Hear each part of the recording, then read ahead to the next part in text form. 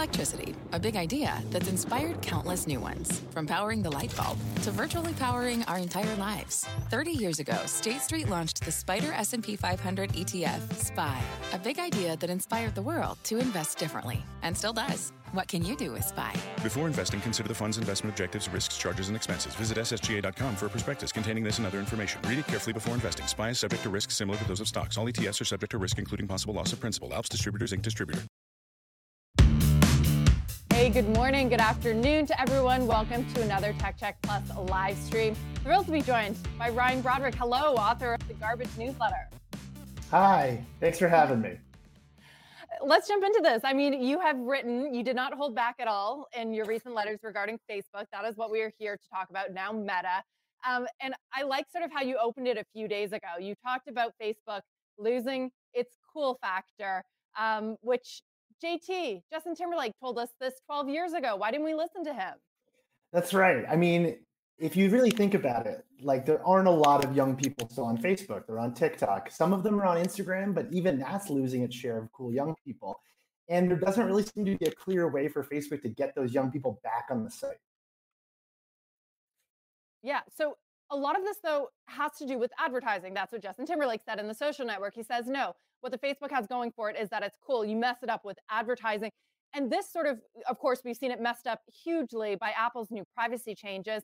But really, it goes back to the business model that Facebook was built on, this idea of tracking and targeting that, people didn't really know a lot about more than a decade ago, but has turned into this thing where so many people, given the choice, have opted out. And that's really hurt Facebook's core business. Yeah, there's this old saying that, if the service is free, you're the product, right? And with Facebook, that couldn't be more true. Facebook makes its money by dominating the advertising industry. And the way they dominate the advertising industry is that they know everything about you and are happy to give that information to advertisers. The minute Apple introduced a way for us to put some friction between those two processes, it turns out that a lot of people decided they didn't want to be surveilled by Mark Zuckerberg anymore. And that has obviously caused a massive ripple effect. And I think that's also why Facebook is acting so desperate right now. They're talking about pivoting back to video or the metaverse or any of these kind of harebrained ideas. I think we're watching a company become MySpace in front of us. And it's a really interesting thing to watch in 2022. So do you think ultimately Facebook dies here? I mean, is that what you're saying? It's hard. We have a lot of analysts that come on and say that there's value. Yes, it still does have a big advertising business. It's going to figure out new ad technology, but you think that it's irrelevant and can't come back? So I think there's three things to think about when we talk about whether or not Facebook is dying.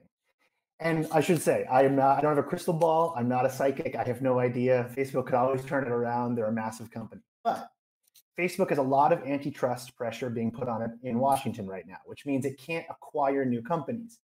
Facebook hasn't really created anything itself since 2006 when it launched the newsfeed. Everything else has been an acquisition. It bought Instagram and it bought WhatsApp. It brings these products into the fold. So if it can't do that, it means it has to function on its own. The problem is that I'm not quite sure they know what their users want, because if you open up your Facebook feed right now, chances are you're going to see weird DIY hacks, bizarre cooking videos, comedy pranks that aren't very funny, and posts from people you haven't thought about since high school. So that entire ecosystem has to shift for Facebook to reinvent itself. And with a site this large, I just don't know how you do that quick enough in a way that people get excited again. I will say the news feed has become very, very weird. I haven't deleted my Facebook, but I occasionally go on just to kind of see what's going on, and don't last very long. Ryan, this whole idea, though, of people don't want Mark Zuckerberg to surveil them. That's what you said a few minutes ago. And it took a little bit for users to actually realize that they were being targeted and tracked for advertising. And regulators are looking at this, but I wonder, are TikTok and YouTube any better? They're surveilling us in a very different way, and the algorithm, quite frankly, can be really scary there. And this is what many people and young people are spending a lot of their time on. So in a way, are we looking back at Facebook? Sure, maybe it's becoming irrelevant. And we're talking about competition from TikTok and others, but are the others maybe just as dangerous or more? Yeah, that's a great question. Yeah, will we look back in 5 years and say, "Gosh, I miss the Facebook years"? Those were Yeah. simple. I mean, the truth is, TikTok is owned by a Chinese artificial intelligence company called ByteDance, and there's lots of questions about where exactly TikTok is storing our data. They say that the data for TikTok users in country X is stored in country X, but there's also some reporting that's come out that questions that. And we also know that TikTok's algorithm is more aggressive than any sort of recommendation algorithm we've ever seen. If you look at a photo, if you look at a video of a dog on TikTok, you go back to your For You page, the central feed of TikTok, it's going to be all dogs.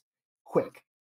So That is a we, very generous algorithm you laid out there, right? And I've certainly, and you and I have both read about some ones that are a lot scarier. The Wall Street Journal has done great reporting, which terrified me. But the one article about the teenage girls who are watching videos of ticks, and all of a sudden their For You algorithm is filled with that. So dogs is one thing, but there's a lot more out there that it's actually hard for like parents and hard for some people to track.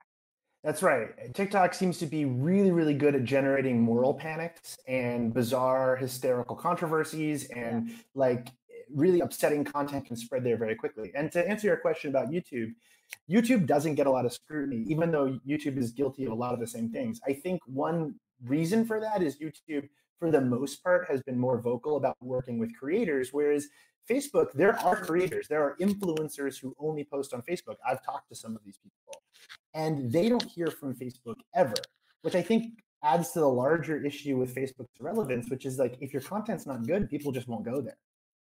Right, right. So as you mentioned, TikTok is owned by a Chinese company, ByteDance. So, not, I know that our lawmakers, regulators have tried to limit TikTok here, but perhaps they could do so more successfully with a YouTube that's owned by Alphabet, an American company, not quite as closely scrutinized, but you look at the stock charts and the size of Facebook versus Alphabet over the last week, and what a transfer of value here as Facebook gets smaller, goes under that $600 billion market cap mark. Alphabet's only been getting bigger. When do you think, if and when, do regulators start to pay more attention to Alphabet's algorithm and sort of the less desirable parts of it? Yeah, I've been asking the same question. I've been wondering why we aren't talking about YouTube. I have to think it's because YouTube has been more proactive about its algorithm. It was one of the platforms that was quickest about addressing COVID misinformation. Yeah. Obviously, you can still find that stuff on the platform, but I Yeah. think they were faster about attaching the Wikipedia widget for genuine, data for people trying to find stuff. And I think that's part of their strategy, is to try to stay one step ahead of regulators' questions, where Facebook has been a lot more clumsy about that. Does that become harder though, do you think, if as Alphabet becomes bigger? I think so. Although, I think it is worth asking, does YouTube avoid scrutiny because TikTok has become the shiny new scary platform? So, Right. and there's so much of this to consider, because lawmakers, they're trying to catch up, they're trying to understand how these platforms work, and it's a hard thing to do because we are still, as journalists, as researchers, as people looking at this stuff all day, trying to figure it out. So for a lawmaker to figure out how algorithmic regulation needs to work within an antitrust law, that's a complicated process. And I think YouTube has been able to avoid a lot of scrutiny because it's so complicated and so fast moving. Let's get into some of the issues. I know that you've done some research. You've really looked into misinformation and extremism on the platforms. What did you find? So this week I did some analysis around the Freedom Convoy, which is the truckers protest in Canada, which has largely been co-opted by right-wing groups and anti-vax communities. And I wanted to understand what people were sharing around that convoy on Facebook. And what I discovered was that, according to social analytics platform BuzzSumo, the majority of the content that's being shared around the Freedom Convoy comes from YouTube. There are YouTube videos. I think it makes up around 30% of what is being shared in these groups and pages about the convoy. And that creates a weird gray area, because YouTube doesn't really need to deal with it, because these videos aren't going incredibly viral on YouTube. They're going viral on Facebook. And Facebook doesn't really want to deal with it because it's not Facebook content, it's YouTube content. So it creates this bizarre moderation gray zone where neither company is really responding to this stuff. And again, we go back to this YouTube piece of it, right? Is we've spent a lot of time over the last week talking about Facebook, Meta, and Spotify. Right now, Spotify is getting all the attention for Joe Rogan, but I did a search. Many of his clips are still up on YouTube, but we're not really talking about that. I couldn't really figure out if it was the episodes that were removed or clips from the episodes that were removed on Spotify was the case on YouTube. Ryan, let's close it out. Talk a little bit about Meta's metaverse plans and why you think that they won't be able to reinvent themselves. I mean, the major issue with the metaverse is that to do it fully, the virtual reality, as Mark Zuckerberg laid it out a couple months ago, requires goggles. And a lot of people don't want to buy goggles. They don't want to wear goggles. They don't want to use the internet in a VR headset. They don't want that. They want something fast and easy. They want to be able to pull up websites on their phone, click around, and be done with it. And that is the major obstacle, I think, for the metaverse. The second obstacle for a company like Facebook is that they're not a video game company. If you want to talk about the metaverse, we should be talking about video games like Minecraft, like Roblox, like Fortnite, where they are made by companies that understand how people want to use these platforms. Facebook, they're the company that figured out how to help you organize parties in college. They're not the company that's going to help you exist fully in a digital reality. It just doesn't really work like that. I think there was like a meme or a tweet or something, Ryan, that it was like, I have nothing in common with my 2010 Facebook profile feed. I went back to look at mine and I like the cringe. I couldn't even look. I could barely look about some of the stuff I posted and pictures and everything. Oof, I'm sure many people feel that way. I don't know if your younger users remember this, but you used to have to write, Ryan is happy today, or Ryan is going to the store. It's mind-boggling. Remember how controversial relationship statuses were? I don't want to think about it. That was a dark time in my life. Same. Ryan, thank you so much for chatting with us today. Love your newsletter, avid reader. For audience out there, if you're not subscribed to it, please do so. You don't want to miss it. Hope to talk to you again soon. Thank you so much for having me. Okay, bye. Bye. This podcast is supported by FedEx. Dear small and medium businesses, no one wants happy customers more than you do. That's why FedEx offers you picture proof of delivery, packageless and paperless returns, as well as weekend home delivery to 98% of the U.S. on Saturday and 50% on Sunday. See the FedEx service guide for delivery information. FedEx Ground service is also faster to more locations than UPS Ground. See what FedEx can do for your business. Absolutely, positively FedEx.